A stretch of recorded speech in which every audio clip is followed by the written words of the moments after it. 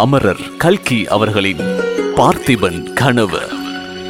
காட்டாற்று வெள்ளம் சென்ற அத்தியாயங்களின் சம்பவங்களும் சம்பாஷணைகளும் கேட்கும் உங்களுக்கு விசித்திரமாய் தோன்றுவதோடு சில விஷயங்கள் விளங்காமலும் இருக்கலாம். நரபலியாவது மண்டை ஓடாவது இதென்ன அருவருப்பான விஷயம் என்று தோன்றலாம். ஆனால் நமது தமிழகத்தின் அந்த காலத்து சரித்திரத்தை ஆராய்ந்தவர்களுக்கு வியப்பு ஒன்றும் இராது. அருவருப்பாக இருந்தாலும் உண்மையை தெரிந்து கொள்ள வேண்டியது அவசியம் அல்லவா? மகேந்திர பல்லவர் காலத்திலும் நரசிம்மவர்மரின் காலத்திலும் தமிழ்நாட்டில் சைவமும் வைஷ்ணவமும் தழைத்து வளர்ந்தன. இவ்விரண்டு சமயங்களும் அன்பையும் ஜீவகாருண்யத்தையும் அடிப்படையாக கொண்டவை. அப்போது தேய்ந்து போய் கொண்டிருந்த ஜைன பௌத்த சமயங்களின் நல்ல அம்சங்கள் எல்லாம் சைவ வைஷ்ணவ மதங்களில் ஏற்கப்பட்டிருந்தன.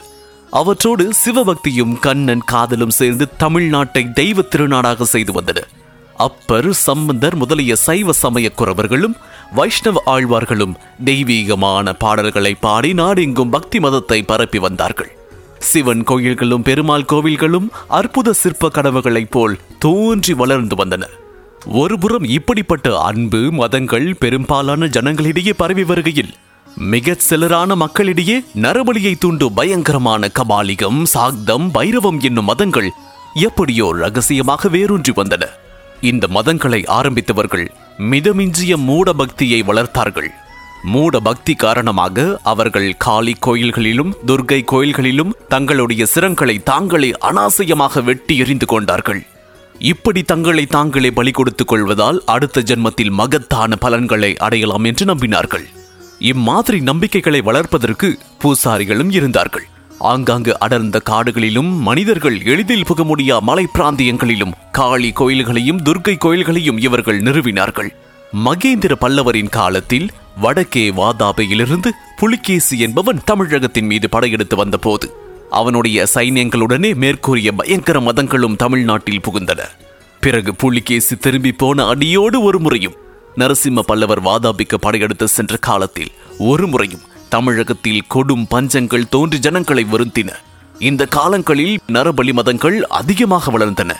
இந்த மூட மதங்களை வேரோடு களைவதற்கு நரசிம்ம சக்கரவர்த்தி பெரும் பிரயத்தனம் செய்து கொண்டிருந்தார். குருட்டு மத நம்பிக்கையை ஒழிப்பதற்கு தண்டோபாயம் மட்டும் பயன்படாது என்றும் அவருக்கு தெரிந்திருந்தது. தங்களுடைய கழுத்தை தாங்களே வெட்டிக்கொள்ள சித்தமாயிருப்பவர்களை எந்த விதத்தில் தண்டிக்க முடியும்? ஆகையால் தான் அவர் சென்ற 2 வருஷமாக தமது மூத்த குமாரனிடம் ராஜ்ய பாரத்தை ஒப்புவித்துவிட்டு தாம் மாறுவேடம் பூண்டு நாடெங்கும் சஞ்சரித்து மேற்படி மதங்கள் எவ்வளவு தூரம் பரவி இருக்கின்றன, எங்கெங்கே அந்த மதங்களுக்கு வேர் இருக்கின்றது என்பதை எல்லாம் கண்டுபிடிப்பதில் ஈடுபட்டிருந்தார்.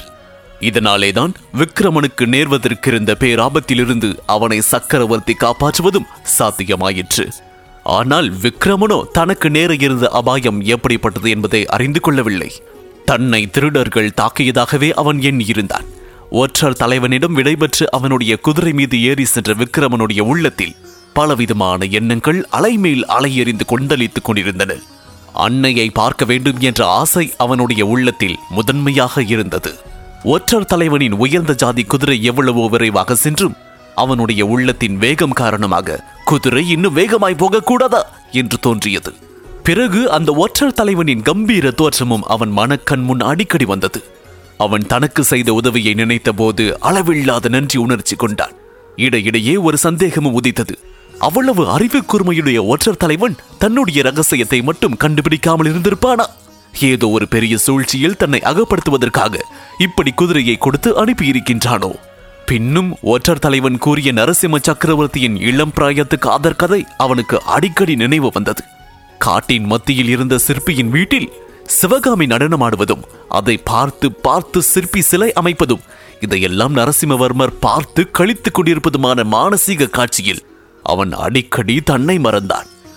இவ்வளவுக்கும் நடுவில் பல்லக்கில் இருந்தபடி தன்னை ஆர்வம் ததும்பிய பெரிய கண்களால் விழுங்கி விடுபவள் போல் பார்த்த பெண்ணின் பொன்னொளிர் முகமும் அவன் மனக்கண் முன் அடிக்கடி தோன்றிக் கொண்டிருந்தது. அவ்வளவு அழகு ததும்பும் முகத்தை உடையவளின் நெஞ்சில் வஞ்சனை இருக்க முடியுமா? ஒரு நாளும் இராது. ஆனால் அவள் யார்? சக்கரவர்த்தியின் மகளா அல்லது தோழி பெண்ணா? இப்படியெல்லாம் எண்ணமிட்டுக் கொண்டும் இடையிடையே ஊர் கண்ட இடங்களில் இது சரியான வழிதானா என்று கேட்டுக்கொண்டும் விக்கிரமன் போய்க் கொண்டிருந்தான். ஒற்றர் தலைவன் கூறியபடியே குதிரை தானாகவே சரியான உறையூர் பாதையில் போய்க் கொண்டிருந்தது.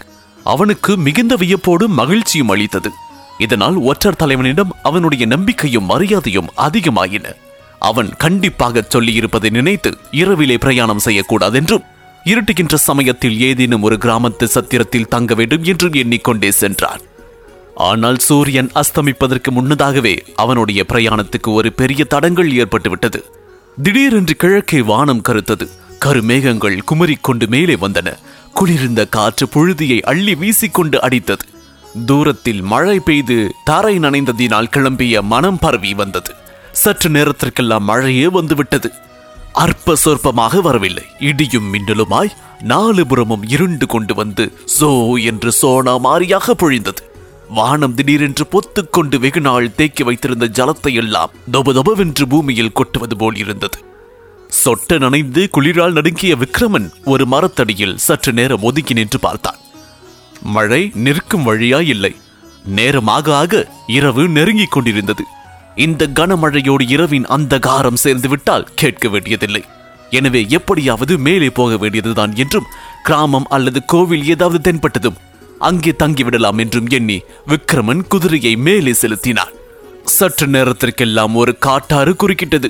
பார்க்கும் போது தண்ணீர் முழங்கால் அளவுதான் இருக்கும் என்று தோன்றியது. காட்டாற்றில் மளமளவென்று வெள்ளம் பெருகிவிடுமாதலால் சீக்கிரம் அதை தாண்டி விடுவதே நல்லது என்று நினைத்து விக்ரமன் குதிரையை ஆற்றில் இறக்கினார். கொஞ்ச தூரம் போனதும் பிரவாகத்தின் வேகம் அதிகரித்தது. குதிரை வெள்ளத்தின் குறுக்கே போக முடியாமல் நீரோட்டத்தோடு போக துவங்கியது. பிரவாகமோ நிமிஷத்துக்கு நிமிஷம் பெருகிக் கொண்டிருந்தது. முன்னால் போகலாமா பின்னால் திரும்பி கரையேறி விடலாமா என்று விக்ரமன் சிந்தித்துக் கொண்டிருக்கையிலேயே குதிரை பிரவாகத்தில் நீந்த வேண்டிய நிலைமை ஏற்பட்டு விட்டது. இனி குதிரைக்கும் ஆபத்து என்று எண்ணமிட்டவனாய் விக்ரமன் வெள்ளத்தில் பாய்ந்தான். இதன் தொடர்ச்சியை பழகிய குரல் இதில் தொடர்ந்து கேட்கலாம். இதுவரை அமரர் கல்கி அவர்களின் பார்த்திபன் கனவு கேட்டீர்கள். உங்களுக்காக வழங்கிய நான் DJ முருகா.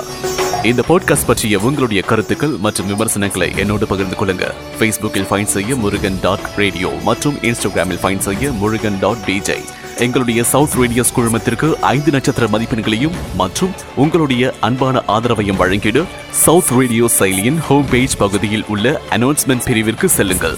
மீண்டும் மற்றொரு பாட்காஸ்டில் சந்திப்போம். உங்களின் அன்பான ஆதரவிற்கு நன்றி.